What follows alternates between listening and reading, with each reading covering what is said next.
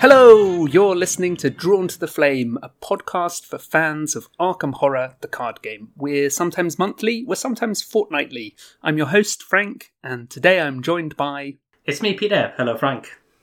Hi, Peter. How you doing? Doing good. We're on another evening recording session now. Yeah. I was wondering, and maybe I'll make a Patreon post about this to let people know how crazy our lives have been. We've both got a lot going on behind the scenes, haven't we? Yeah, it's been busy times. Mm-hmm. It's annoyingly, I put up a post in the Discord just saying it's not left much headspace for Arkham, but we got a game in at the weekend, which was good. Continuing on with our Edge of the Earth playthrough. It was really good. It felt like Lily really hit her straps as well. And I've talked on the cast before about sometimes feeling like I was a bit redundant, but no, it felt really powerful, didn't it? Yeah, she absolutely smashed it. We both had turns where we just absolutely destroyed the obstacles set before us. I think there was a turn where Jack moved, Monty, as we like to call him, moved 6 times in the turn. Yeah. And then Lily followed that up by dealing 9 damage with a single action. Yeah. That's what you want, right? It's very pure. It's like, do your role, but just do it really, really well. So, yeah. So we're jumping in with another investigator-specific episode. For some reason, I like to do these in pairs. I don't know where that's come from, but there we go. And you're quite good at tolerating all of my foibles. Well, most of them, yeah. Most of them, yeah. I'm pretty excited about this because we're talking about Guardian, who is a white man. Stat line, I'm going to jump into this, 3342. Oof, that's a good stat line. Yeah. He's a man of the law as well. Which faction? Is it Guardian? Yeah, Guardian, yeah. That's right. We're talking about Tommy Muldoon, the rookie cop. Finally. How long have we been waiting to talk about Tommy? Exactly. And I was thinking about this, actually. I'm going to jump straight in with this thought. I wonder if he flew slightly under the radar, certainly for me, because of coming out in the Dream Eaters and the other investigators in that box. And I think I said this to you on chat earlier, like, he came out with Mandy, Tony, Luke, and Patrice, unless I'm getting that wrong. They are 4 very popular and pretty wild investigators. And I think it's fair to say he's the least wild of that group. He's pretty straight and down the line. Certainly for me, he was. So yeah, I'm really interested to actually have a look at him now in detail and dive in. Yeah. I couldn't be more excited, Frank. Oh, good. Whose turn is it to read the front? I feel like it's your turn. Yeah, I think so too. So we're looking at Tommy Muldoon, the rookie cop. As I said, he's a 3-3-4-2, so 3 willpower, 3 intellect, 4 combat, and 2 agility. So this is a pretty flat stat line, which we'll come back to in a second. So Tommy is police and warden traded. I love the trait warden, I find it so evocative. He's got a reaction ability. When an asset you control is defeated, gain X resources, where X is the total amount of damage and horror on that asset. Shuffle that asset into your deck. Elder Sign effect +2. You may move up to 2 damage and or horror from Tommy Muldoon to an asset you control, or vice versa. Flavor is Eyes Up, Tommy. And he has 8 health and 6 sanity. Yeah, well, there you go. I think when I saw his ability, I thought he was absolutely bananas. Mm-hmm. It seemed like you could make a lot of money using his ability. Mm-hmm. That's the end of that sentence. Okay. Yeah. You've got anything to add? Yeah. Thematically, right? Okay. So can we dive in? Dabble? Yeah. With some theme here, because this sort of makes Tommy seem like he's throwing his allies into the line of fire. Mm. It's quite a Leo ability, isn't it? It is. Yeah. Which is odd for a guardian, a police guardian, I guess, to be. Yeah. To be profiting from throwing other people in the line of fire. Mm-hmm. What's thematically happening? I think the way I'm going to answer that question myself, I explain it to myself of like, he's good at his job and making the most of what he does. So when allies are scared off by being damaged or horrified, he's good at like getting them to come back. So for instance, a beat cop can soak 2 and 2 at level 0. When it's taken its 2 damage and 2 horror, he gets 4 resources back. So he hasn't actually spent any of his own resources, his own, social capital, getting the beat cop to help him. And then they might turn up later in the scenario, as in he's able to call upon their aid again in the way that anyone else playing a beat cop, once they've been scared off for the scenario, they're not coming back. Does that make sense? Is that that's what I think of when I think of it? And I suppose it falls down when you start to add assets that aren't allies that also can soak. Why does Tommy make True Grit come back while other people don't? I don't know. Yeah, good questions, I would say. Whatever gets you through the day in terms of working this out in your head. I suppose it's one of those things where it's one of the things I like about Arkham. It's not clearly defined in terms of how theme and mechanics interact. We've had this same conversation about what cards in hand represent. That we know that damage on an ally doesn't necessarily mean they die. It's just how much they can tolerate before they leave. Because otherwise, you'd never play that Dr. Milan again or that Leo DeLuca again. Because as soon as they're defeated, they're gone. Yeah. Yeah.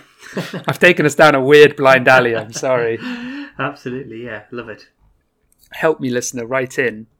So where were you getting this idea? So your idea is that as long as the asset can soak more than you paid for it, you're going to make lots of money. That's your thinking? Yeah, I guess. But also, because even if you don't, it's a rebate on the cost you paid for it. Mm-hmm. So, say, I'm trying to think of an example of one where it costs more than you get back from it now. Help me, Frank. Yeah, I'm just thinking as well. There aren't many, to be honest with you. I think that's a good example. Because even, Milan. say, a brother... Yeah, you can't take Milan, but... Yeah. Milan Leo. is 4 for 1-2. Yeah. So Leo is 6 for 2-2, yeah.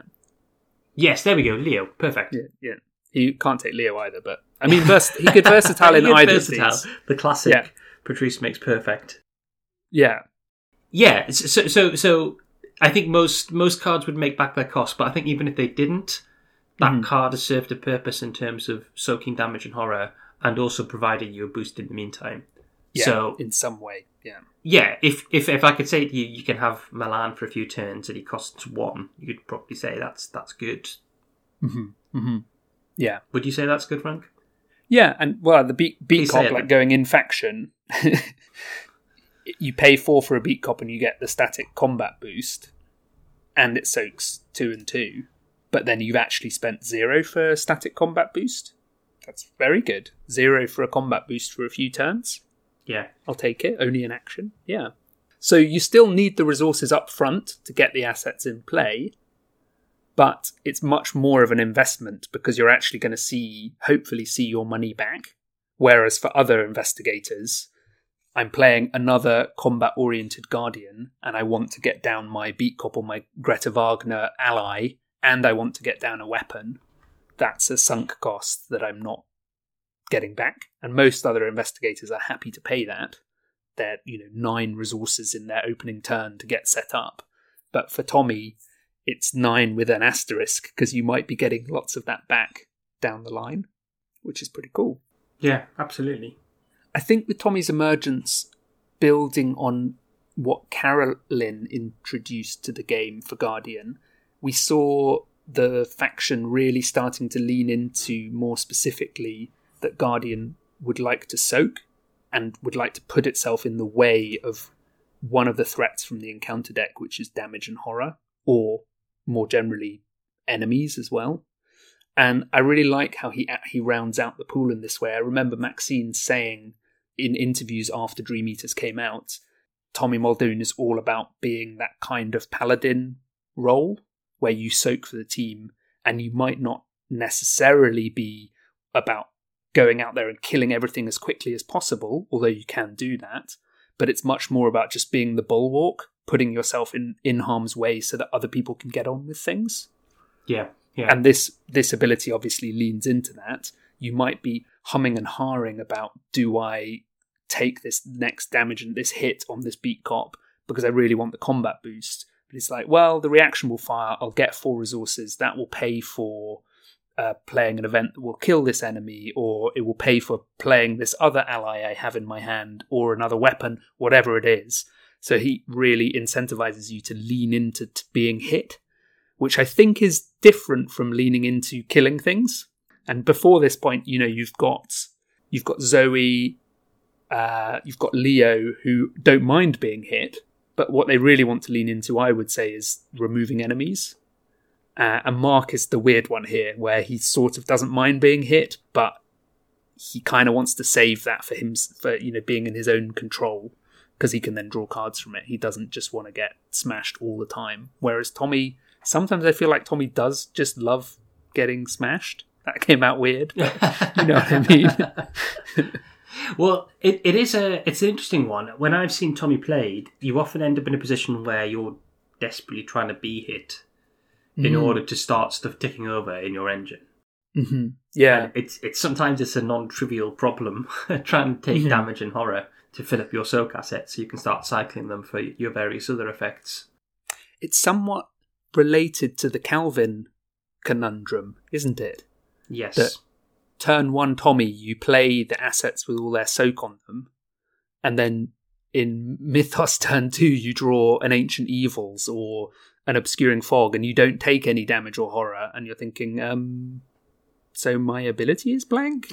You're sort of hoping that something will happen, or that someone's drawn an enemy that you're happy to take hits from, or things like that.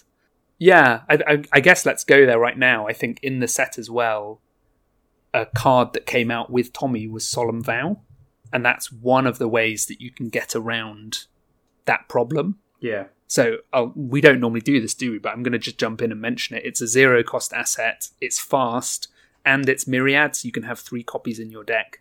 And that's important because you play it under the control of another investigator at your location. And as a free trigger, the person who has Solemn Vow can move a damage or horror from them to you, and it can go to any card that you control as Tommy. So you can play all of this soak, and then if you don't take the damage and horror, you become a sort of magnet for everyone else's damage and horror if you've played the Vow. I normally pack a couple of copies of that if I'm playing Tommy, precisely to avoid that problem of the luck of the encounter deck, meaning whoever I'm partnered with is taking all the damage and horror and I'm not. Yeah. We started to talk a lot about cards, particular cards, but we haven't read the back of Tommy yet. Do you want me to dive in and just quickly do that? Yeah, please do. So we have deck size of 30, deck building options, Guardian cards level 0 to 5, neutral cards level 0 to 5, and Survivor cards level 0 to 2. And then we get deck building, we have Becky, Rookie Mistake, and 1 random basic weakness. So he's a straight down the line, classic, old-fashioned, core set style dual class investigator, right? No extra bells and whistles. He's Guardian and Survivor. Yeah. Simple, straight down the line. Probably the better way round, as we have a bit of a reputation in Survivor for having fewer high level cards. So unlike his, well, what do we call the relationship between him and Yorick? His inverse. His inverse, his brother from an alternate dimension. Unlike Yorick, Tommy retains access to a lot of really tasty high level Guardian cards. Not only some impressive events. We were talking the other day about cards for your Lily deck, and we've got things like, is it called Monster Slayer? Is it called Monster Slayer? 1-2 punch. And then also the likes of Lightning Gun, all this kind of stuff. Lots of really nice high-level Guardian cards that he can still take that Yorick can't. Yeah, I think that's shifting slightly for Survivor with the emergence of a few level 4 and 5 cards. And for Yorick, I'm thinking of the Chainsaw. Yes. Like absolutely. Here's a Survivor level 4 weapon that can do serious work. The old Act of Desperation, Chainsaw, juggling deck. Yeah, exactly. But yeah, no, I take your point. Weirdly, he's a kind of inverse for Yorick with his ability as well. Yorick brings things back from your discard.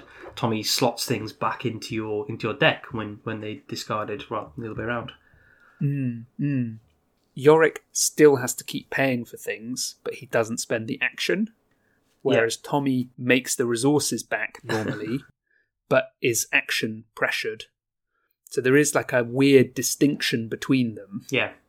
So Yorick's digging things up from a graveyard. Tommy is burying people in his graveyard. In his deck. If we just keep saying the opposites, we'll get there in the end. I imagine you've not got... Have you got to opposites yet in Three Bean Salad?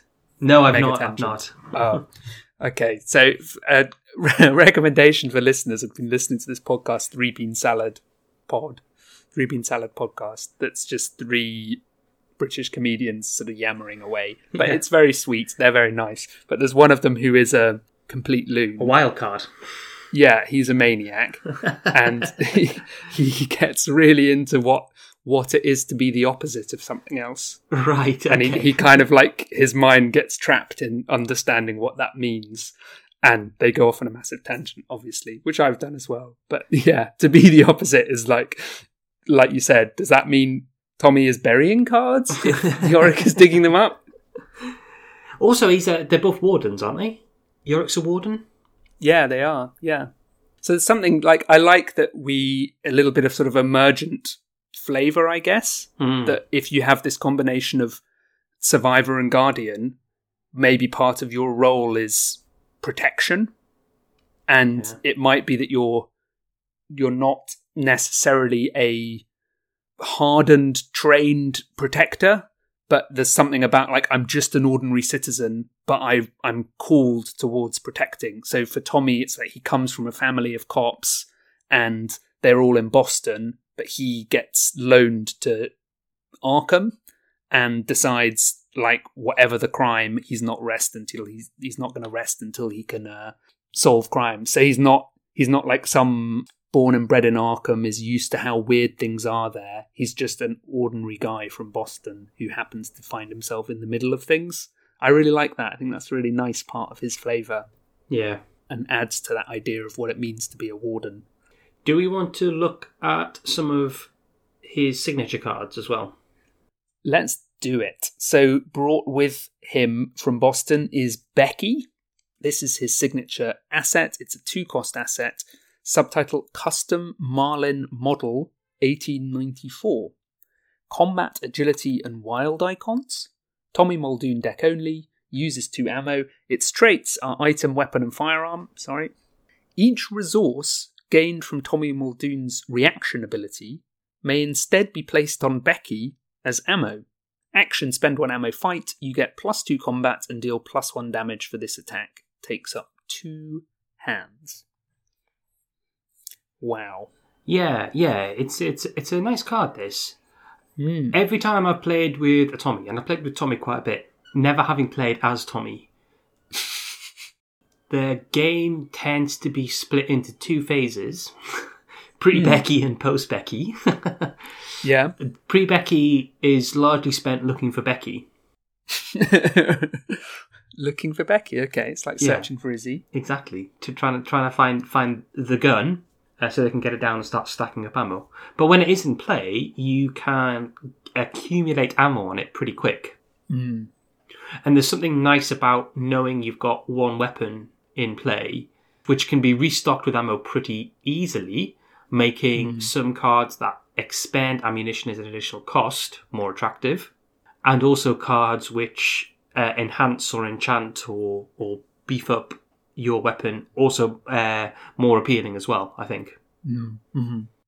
So you've got, a weapon that potentially has unlimited ammo as long as you can keep taking damage and horror and have things to take damage and horror and soak. I think it's pretty significant that this is a signature that essentially gives him a second ability. It modifies his entire reaction ability. Yeah. And when I was reflecting on Tommy in advance of this episode, I was struggling to think of another signature that is that significant in how it changes how the person plays.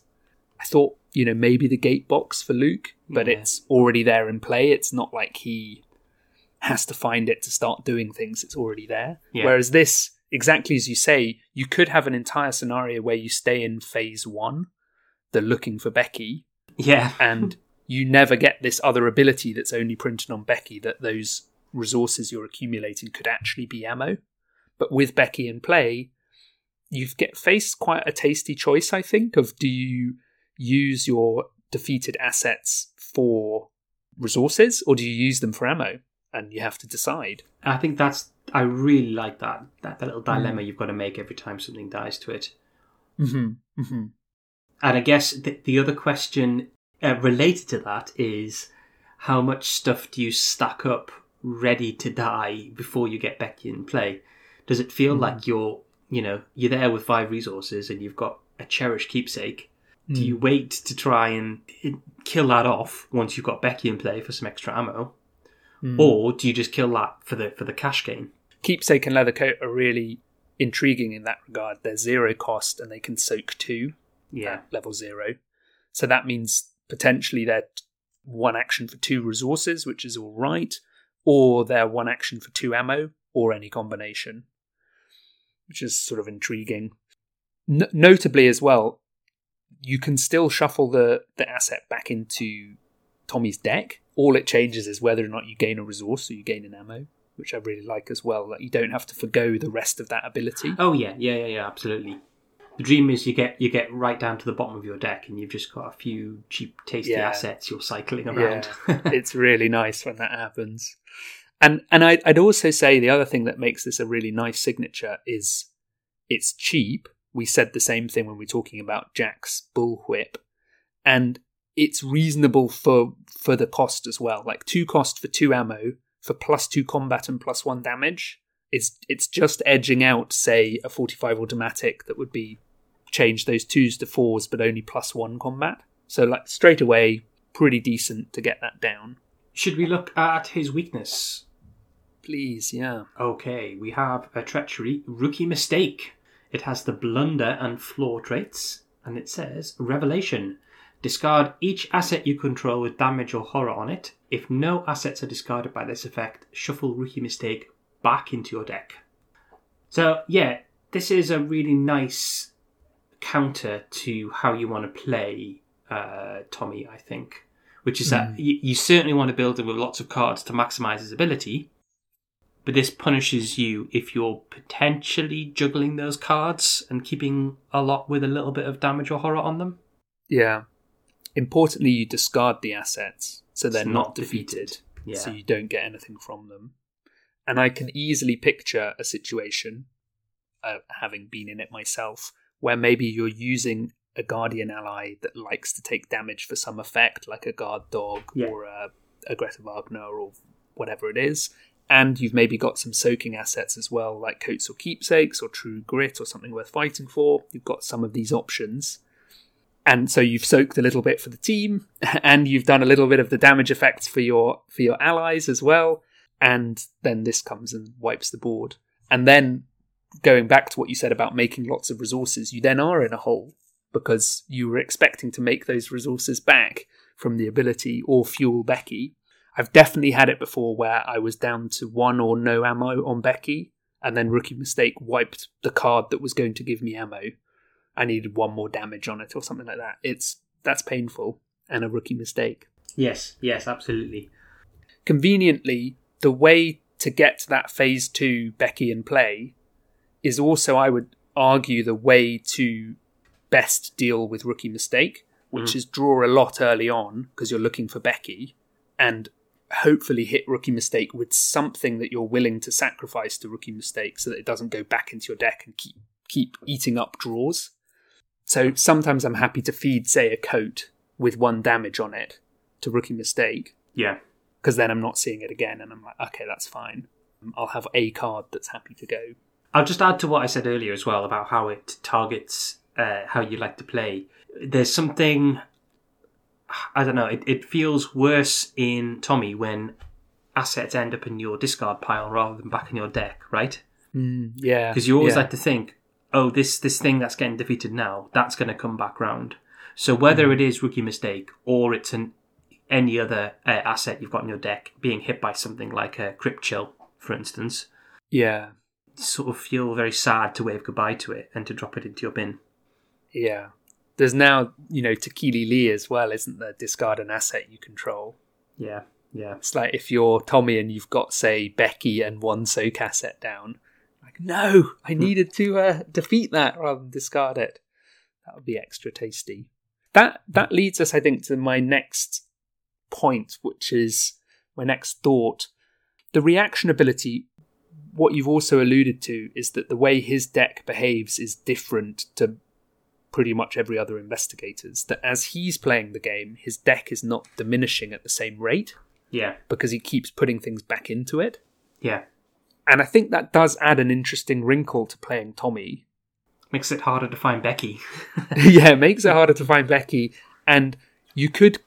Weirdly, sometimes when I've played him, his deck feels really safe. Because, I've maybe seen my weaknesses and then I just keep putting soak in and keep topping my deck up. So my deck just sort of stays the same size. Some soak comes out, which I play. It then goes back into the deck. I draw it again. I play it again. And once that loop is set up, he feels like the deck is kind of frozen in time, I suppose. And you're never going to deck out, or hopefully never deck out. And that can be, once you can get to that place, I think it feels really potent. Yeah. It's sort of the opposite of how I like to play. Like, I'd like to see all the cards in my deck and crack on. But the way he works, he sort of grinds to a halt. I guess it is similar to Yorick, that once you've got really tasty assets in your discard pile, you don't want to loop your deck, because then they'll all shuffle back into your deck. You're sort of holding on for them and want to just keep replaying them. Again, it's the opposite. Yes, yeah, absolutely. While we're talking about cards, this sort of builds on what you were just saying. There's another card which I feel is probably worth mentioning. We've mentioned a couple of cards specifically. Tetsuro Mori is another fantastic card that works well. Came out in the same set, didn't he? Same cycle, yeah. Yeah, same cycle. It's the same. It's also in the Dream Eater cycle. But Tetsuro, for anyone who doesn't know, not only soaks damage and horror for other investigators at your location, which is nice to help kill them off. When he's defeated, he allows you to tutor your deck for an item asset and add it to your hand.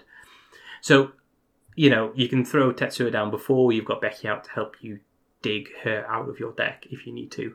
But also, Tommy's just got a deck packed with nice assets he wants to play, right? I've used Tetsuro to get back a keepsake from my discard pile that had been discarded by Rookie Mistake as well. It's like Tetsuro goes back into the deck and I use him to pick an item from my discard pile. Yeah. The keepsake. It's like, let's get those things in my deck and leave Rookie Mistake in the discard pile. Yeah, great shout. I think he's a really good ally. I think that soaking for the team, it's a really nice additional Guardian theme that we see. We see it on Brother Xavier as well, don't we? That and Agency Backup, I think. It's just like, hello, we're batteries for damage and horror. Pile what you want on us. Yeah. As long as you don't only partially do it and then you get sucked up by the Rookie Mistake. Don't make that rookie mistake. Don't make that rookie mistake. What more can we say? Tips for not making that rookie mistake. You mentioned the kind of construct a mega gun thing. Yeah, I did. So I just want to flesh out that idea. That's playing, say, custom ammunition that gives you more damage against monsters. Yes. And of course, custom ammunition gives you 2 ammo when you play it, but then on any other weapon, that ammo is going to run out. But on Becky, in theory, that's unlimited +1 damage for monsters. And then you can also put reliable on Becky so that it becomes a +3 combat boost or a +4 if you put 2 on. And there's also well maintained. Yes. Which, when the asset is discarded, you return it and everything attached to it to your hand instead of discarding it, apart from the well-maintained. Yes. So you can assemble all of these parts on Becky, and it's an unlimited ammo, 3 damage against monster enemies. There are about half the enemies in the game are monsters, maybe a bit more. And you're hitting at, say, +4, so you're shooting at an 8 rather than a 6. Am I missing any important ones? Maybe you're putting a telescopic sight on there? I guess you could also say enchant weapon, right? Oh yeah, enchant weapon. Not great. Even better. I suppose it's +3 fight, isn't it? Which isn't terrible. And +1 damage, obviously. Yeah, +1 damage once a turn. Yeah, that's pretty nice. Magic gun. Magic gun. So I guess fleshing out that idea of how you create this amazing Becky gun is definitely, it's a really fun way to play, and I think it hinges exactly as you said on finding Becky. And I found it quite challenging early on, I would say, because the normal rule of thumb for Guardian is include other weapons. And sometimes playing Tommy, you just want to include those slots for other weapons for Prepared for the Worst and Tetsuo, and find Becky that way.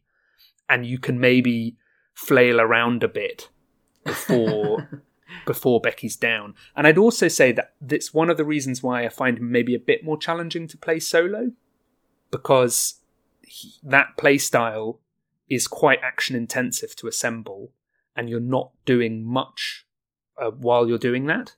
Whereas when I've played Tommy in 3-player, and also actually just in 2-player, if there's a Seeker getting clues and there's no enemies, they're normally happy for me just to be footling around and like, Becky's down, now the next piece comes down. Stick to the plan obviously facilitates this, because you can have Prepared for the Worst on it, you can have custom ammo on it, it's supply traded. So you're ready to assemble the pieces as you do.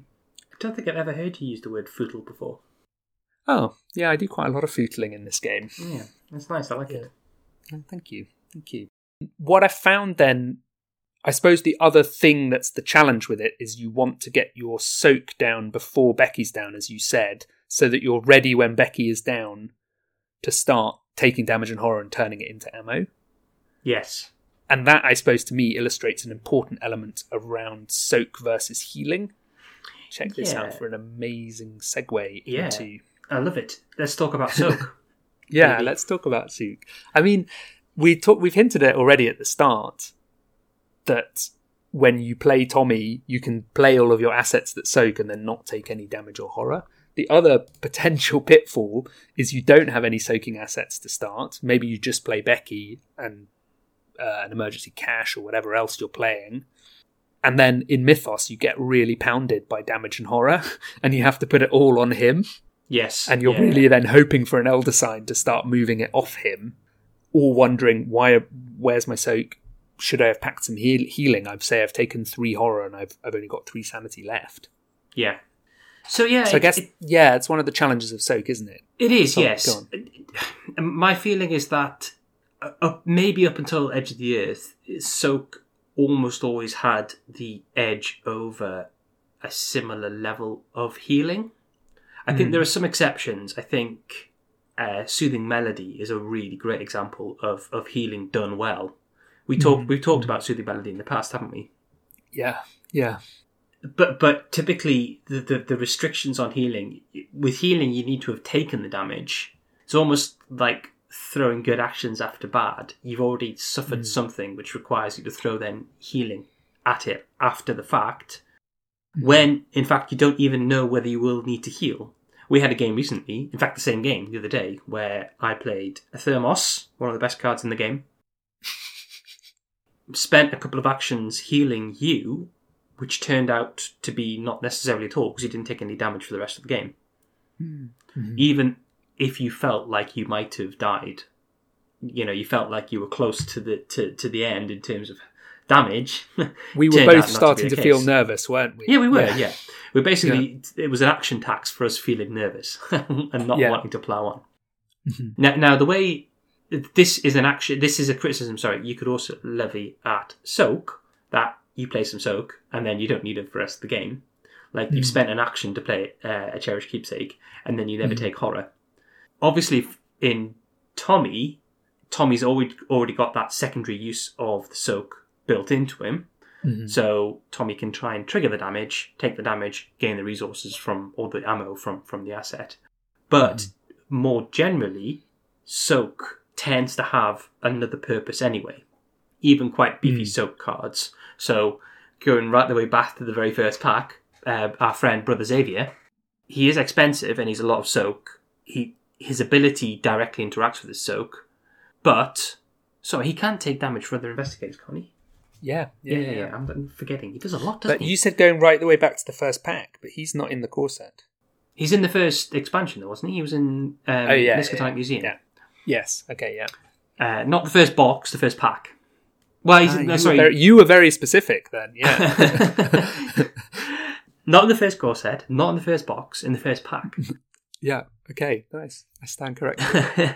But he has two abilities that sit on top of his ability to soak, doesn't he? He's got a stat boost. We were sort of flummoxed by that because it was almost too many things for us to get our heads around. It's like, well, he's got this damage ability if you kill him, but he's also soaking for the team and giving you a stat boost. So why would you do that? And now I'd say I can see how I was wrong in that actually playing him, you enjoy the boost for as long as you have it, and also soak for everyone, which is in itself a net good. Yeah. And then you get a little cherry on top when that soaking comes to an end. Yeah. And if you're playing him in Tommy, you make money out of that as well if you plan it correctly. Yeah. Yeah.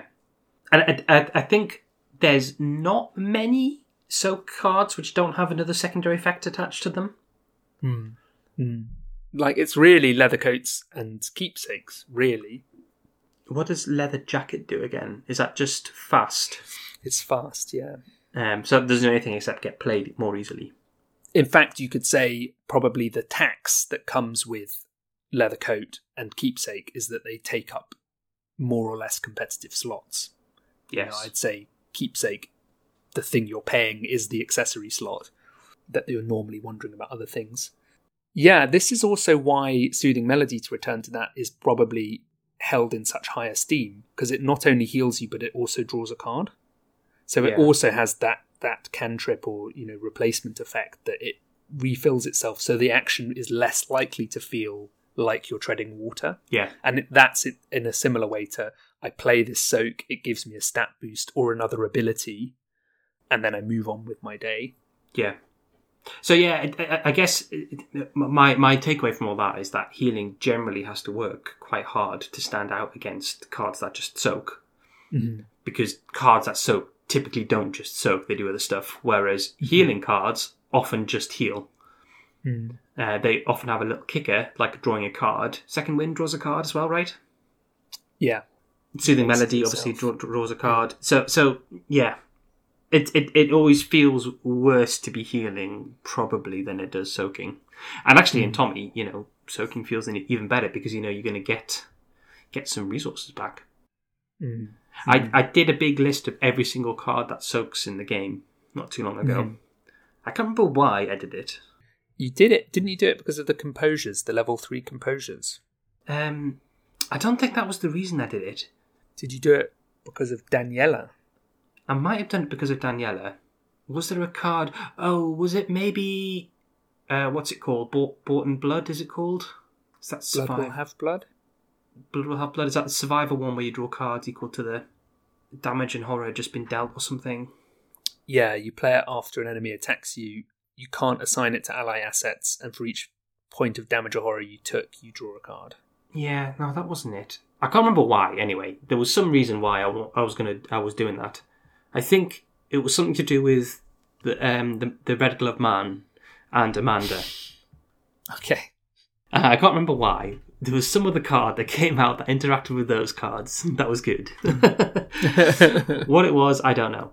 But I've ranked every single soak card in the game against how much it cost versus how much it soaked, both health and sanity separately, and then also combined. Wow. And there are some, so as I just mentioned, the composure cards, as you just mentioned, especially the upgraded composure cards, they are amazing value in terms of soak. 0 cost, fast, soak 4 combined. Yes, like to the extent where I would say that's like a top priority purchase for Tommy to get. It's combat training, isn't it? The Guardian combat one, training, yeah. Not physical training. Yeah. I'm still actually on Blood Will Have Blood for Tommy as well. When we second looked at this card with Veronica, we were saying, it's unlikely you're going to find hits that are really much more than 1 and 1 or just 2 damage or 2 horror. One of the big challenges with Tommy, as we sort of alluded to, is getting enough draw in the factions he's in there aren't too many good draw cards, I would say, across the access he has. You're probably not running Rabbit's Foot in Tommy. Maybe you are, you're probably not. And so just getting enough actions to draw, I think it's one of the taxes that Guardians get hit by, that there's not too many efficient ways of drawing, so they can't find all of their answers immediately, so they have to spend actions doing that. But maybe Blood will have Blood. You can, of course, put that on other Soak, you just can't put it on ally assets. And yeah, draw a bunch of cards. He has access to it. I'm intrigued. Yeah. I remembered why I was thinking about Amanda, by the way. It was protecting the Anionique. Okay, yeah. Yeah, and then having Red God Man leave, pop him back to hand. Yeah, or drawing 3 cards. Yeah. That's nice. That's really nice. What else do we want to cover in terms of Tommy? Or Soak? Well, so let's stick to Soak because we were talking about it. Yes. What else do we want to talk about when it comes to Soak? I think I've seen... Incredible things? I've seen some arguments that healing, because it's reactive rather than proactive, that's part of why it's less good, because you only need to use it when you need to use it. And of course that doesn't stack up too much if you have to play an asset to have access to the healing, like for a medical text or a first aid. Even in fact to play a Hallowed Mirror, you have to spend the action before you even get the healing in hand. That first Soothing Melody is less tasty than the other 2 that you've shuffled away. And typically that first one is the one where you really need the healing. Yeah, You've got to spend two actions to play. Yeah. That's the downside of it. I think unless you're facing a lot of direct damage and direct horror, Soak sort of responds to that by, if you needed to heal, you could just play Soak instead, and Soak the problem that you're facing. I must say, I often with Tommy worry about being defeated by damage and horror, but I think I've only been defeated by damage and horror very rarely.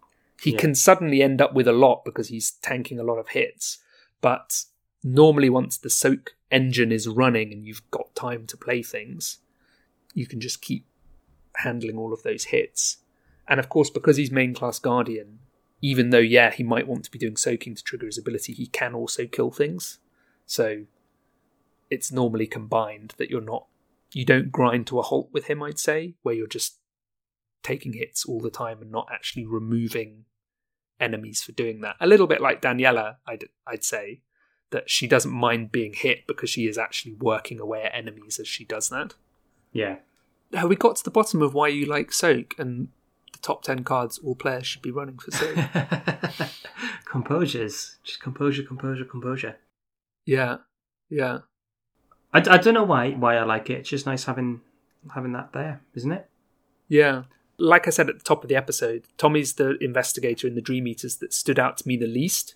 Mm-hmm. And I felt like I understood him as being straightforward and thinking, oh yeah, I get what that playstyle's like. I'm not that interested or bothered. And I found I've played him a lot. There's something kind of almost safe about playing Tommy. It's like, yeah, I know what my role, it's really defined. And I have tried some slightly strange Tommy builds as well. So I've done that thing of building a Mega Becky, except Becky is a flamethrower. Right. And of course, like if you're putting all of those cards in to enhance Becky, why not also put in other good weapons? And you can choose which one to work with. So if you don't see Becky, you're not sort of spinning your wheels. You can do flamethrowers instead, which is really fun. And one of the very few downsides of flamethrower is it only does damage to enemies engaged with you. And so if you've drawn an enemy and someone else has drawn an enemy, do you really want to spend an action to engage that enemy off them and take a hit? And of course, Tommy doesn't mind as much because he actively doesn't mind being hit and soaking those hits. Yeah. So it sort of leans into that style of him throwing himself in harm's way, wielding this huge flamethrower and taking the hits. I like that a lot. Yeah. I guess, so are we going to jump into some piloting tips? Because I've got a question from you. Okay, go on. I guess the struggle I have with Tommy conceptually is a balance between, I think there's several things to balance, right? There's balancing getting your setup right, so finding Becky and get that set up and going. There's balancing how much you take as resources versus how much ammo goes on to Becky. And then there's a balance between provoking damage and just being prepared for damage to be dealt to you through the natural course of events. Yeah. And those are all things you've got to have a good idea what you're doing with, and you don't want to get your ratios skewy, do you? You don't want to get ratioed. Well, quite, yeah. Yeah, totally. I think What's for the answer me, then, Frank? What's the... Yeah, so the You've got starting 5 point words is... to tell everyone how to play Tommy. This works perfectly. My 5 words are you doing Mega Becky? That's your advice, is a question. If you're clear about that I think there's a trickle-down effect of knowing other things you need to do. You know, if your goal with your Tommy deck is I want Becky to be my sole superpowered weapon, that obviously impacts what you put in your deck, but I think it also impacts that first turn of, you know, even before the first turn, your mulligan. Do I have it prepared for the worst if I'm doing that, or a Tetsuo, or even Becky? Am I mulliganing all of these cards? And, you know, he has access to Survivor, so he could be running Luckies or Look What I Found or Take Heart or lovely Survivor cards. But I've sometimes, when I'm doing Mega Becky, have a nice handful of cards, maybe a Vicious Blow, a Take the Initiative, all of these great cards. It's like, no, if I'm doing Mega Becky, I need a solution for finding Becky from the off. Yeah. And that has an impact on, okay, have I found Becky? Yes, no. Proceed to putting Soak in play or whatever else. I would say one of the piloting tips is if you're not doing that, and if you're running as a more conventional Guardian with a range of weapons, that does free you up a bit more in terms of play style, because you're picking, well, which weapon am I playing? You know, a bit like playing as Zoe, for instance. You maybe are running 4 weapons in your deck, and you've got a few different things to assemble, and you don't end up down that slightly more narrow path of I need to assemble the following pieces. I guess it's the same as playing any combo deck, right? Normally you're more restricted in lines of play playing a combo deck because there are pieces you need to get to assemble to have the thing working. So yeah, that would be my tip. Know your exits, know your outs. Yeah, I think that's good. And I think potentially it's a trap you can fall into in a lot of investigators. As I've been playing Monty in our campaign, I feel like I can get fixated on getting the most out of his ability to the exclusion of doing what I need to do to progress the scenario. And I wonder whether that's a trap it's easy to fall into in Tommy as well. Just thinking to yourself, well, how do I get the most value out of the cards in my hand? Not how do we win this scenario with the tools I've got.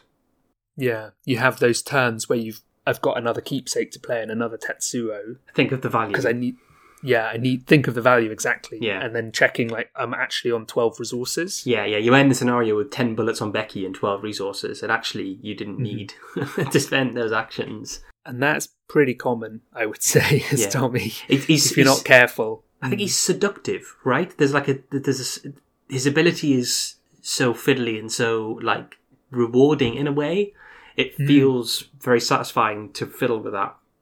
Yeah. And to figure out how to make things work. He's a really big cog that you can plug lots of other smaller cogs around. And yeah, when the reaction triggers, lots of the other cogs start moving. You know, Tetsuo searches your deck. You're like, oh, look, I've just made these 4 resources, particularly if you can make it work where you can have soak the full number. You know, same with Guard Dog. You've taken a couple of hits and hit back, and then you take a single damage and a single horror on the Guard Dog, and you get 4 resources from Guard Dog. You're like, yes, that's pro plays. That's very seductive. Yeah. You get really lulled into doing that. In the current incarnation of Warhammer Age of Sigmar, the way the Night Goblins play, they have a big mechanic around. There's like a moon that moves across the battlefield. The bad moon. The bad moon, yeah. It's great. There's a book about the Gloomspite kits, which is one of the most repulsive books I've read from the Black Library. I highly recommend it to everyone. But it can be a bit like that. You know, you what was the phrase my friend used? Underpants gnomes. you spend a lot of time fiddling with the mechanics of how this works and all this cool stuff that can trigger off it, but it actually doesn't end up doing anything. Mm-hmm. Yeah. Have I used Underpants Gnomes on the cast before? No. What's... Oh, I'm sure I have. I don't think you have. In South Park, there's the Underpants Gnomes, and they have like their plan for success, and it's like step 1, acquire pants. Step 2, question marks. Step 3, profit. And they do lots of faff without understanding how they can turn the faff into profit. Mm-hmm. So that crucial step is missed in the calculation. Mm.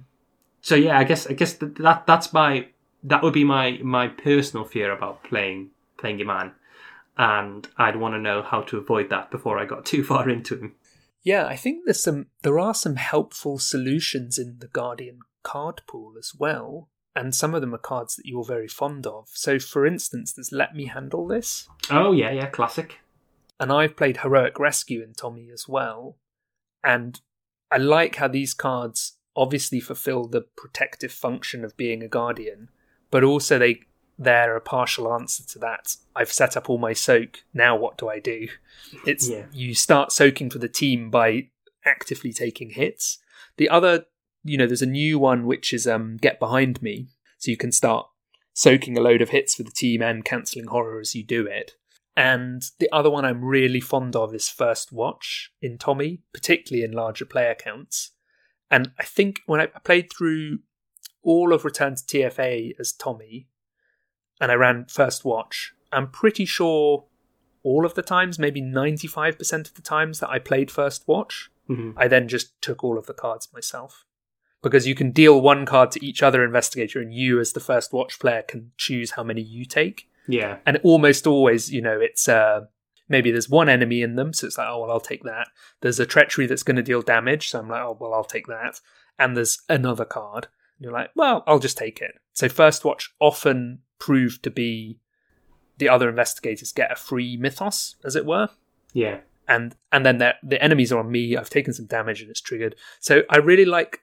I suppose that's the other thing I would add to maybe Tommy piloting or Tommy deck building, I suppose, is thinking about, okay, I've got my soak in there, but how do I leverage that? How do I draw the attention to me? And Guardian has some really nice options for that. Yeah.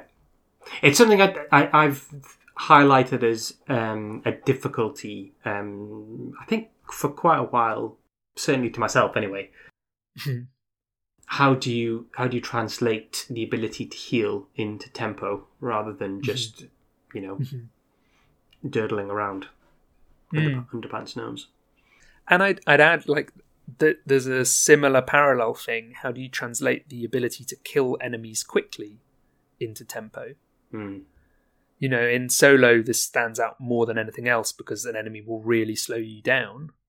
But when you're looking at, I can kill this 4th health enemy in 2 actions, having played this weapon, or if I'm playing a different investigator, I can evade them in 1 action and never deal with them again. Having not played any evasion cards yet, evasion comes out so much stronger.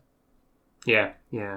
The other seductive part of the cog, I suppose, is that Tommy says, oh, you really want to draw enemies because they'll damage you, which will set your engine in motion, and Becky will build up with ammo. It's like none of that helps you win the scenario unless the final thing you have to do is kill a big enemy. It's an interesting challenge. Yeah, and it'd be great to work our way around to talking about Daniela at some point in the future, in a future one of these episodes. Because I think she's a great example of how that can work in practice. Yeah. She can turn soak directly into damage, really. I mean, it's sort of... That's not the direction of the arrow of causality. So she takes the damage. It's soak, question mark, damage. Profit, yeah.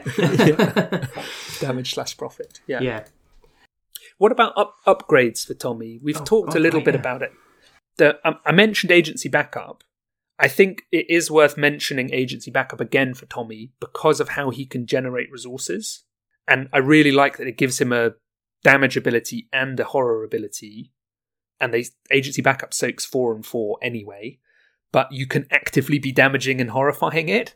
So you can be building towards that, I need say you just need 6 ammo on Becky, you could kill it off a bit early and put a load of ammo on Becky. Or you just need 1 ammo on Becky and it's nearly dead. You can do something with agency backup. So I think it's worth acknowledging that I've never really struggled to pay for agency backup when I've played it in Tommy. And it's been a really nice ally addition. Probably with Charisma and Tetsuo, because Tetsuo is so good. But maybe one day I'll challenge myself to not do that. The other thing I think worth mentioning is the tarot card, the Star. Oh, yes. No, that is good. Yes. Yeah. I've seen that in action, actually, in Tommy. That's really cool. So the Star, if you can't remember, is... Well, if I put in the word Star in ArkhamDB, there's like 1,000 cards.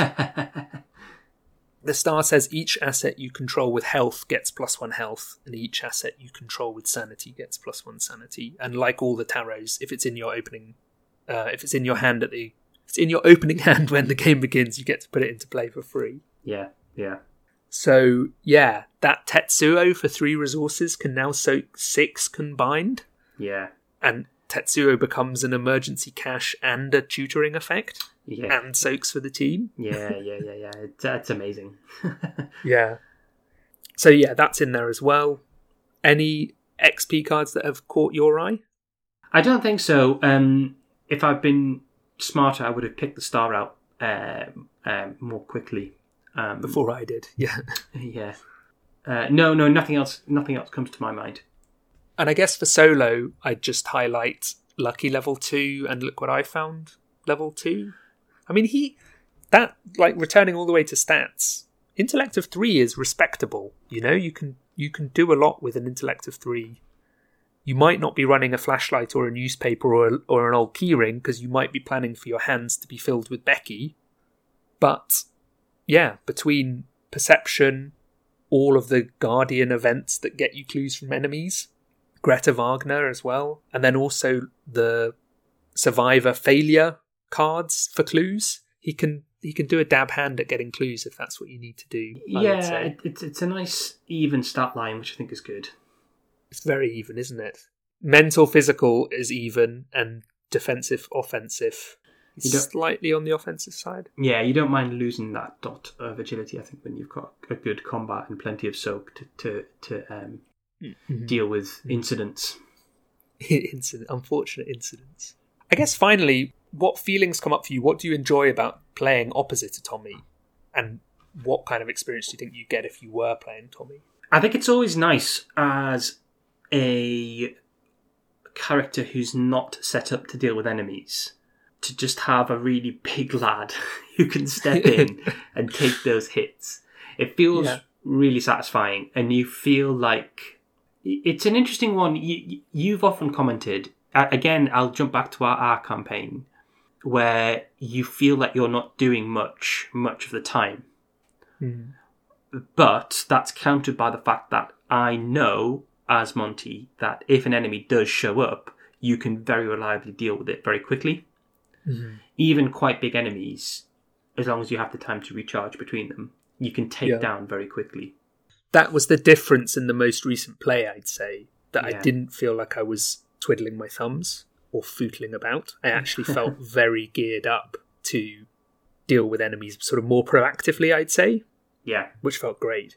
Yeah.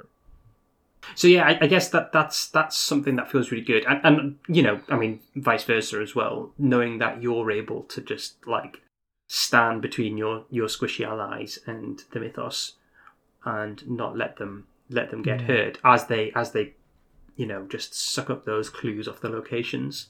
It's a kind of very satisfying feeling to that, I think. How about you? Is there anything in particular that... I'm going back to that first watch thought of there is something incredibly satisfying about that, of saying, oh yeah, I'll handle all of this phase, basically. Yeah, like just put them on me, you know. Oh, we've drawn 3 enemies? Okay, I'll just take all 3. Fine. You know, I'll kill 2, 1 will hit me in the enemy phase. It's absolutely fine. And I think it is somewhat counter to how you might learn to play, to fear damage and horror, to need a solution for things, and you play this paladin guardian role, you know, this warden who just says, yeah, and I can do that. Like, that's a really empowering way of playing the game, I'd say. I enjoy that. Yeah. And, you know, like the most recent time playing Tommy, I'm playing in a 2-player group. We're just delighted that every time an enemy comes up, Tommy like ices them immediately. Yeah. Exactly as you described, my playing partner, he says, this is really fun because I just don't need to worry about enemies ever. Yeah. Like, I don't miss a beat. I'm like, oh, cool, enemy, that's your problem. And it's dealt with. And that's fun. That's really cool. Takes one of the big elements of jeopardy in the game and removes it in a way that you feel powerful for doing so. So yeah, that's what I like about Tommy. Shall I wrap us up? Yeah, let's do it. I think we've talked for quite a while, actually. Well, I think we'd both be really interested to hear what other people like about Tommy, and if there are things that we haven't mentioned. Of course, this is just the starting point. We'd love to hear about your alternative lists, your ideas of how to take Tommy, your ideas of how to get the most out of Soak in Tommy. So please get in touch. We're Drawn to the Flame podcast at gmail.com. We're Drawn to the Flame on Facebook, Twitter, Design by Humans, and Patreon. You can become a patron at the low cost of $2 a month. So if you're a patron already, or if you're thinking of becoming a patron, thank you very much.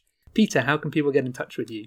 I am Unitled everywhere. That's UNITLED. I'm on Twitter and, everywhere. So, yes, please say hello. How about you, Frank? On Twitter and everywhere. Yeah. I realised if you did a Venn diagram of everywhere, you could include Twitter. Twitter is inside that, yeah. Apologies. I'm on Twitter as FB, that's EPH_BEE, and I'm around the place as Zooey Glass or Zozo. Of course, say hello as well. Thank you very much for listening. Thank you.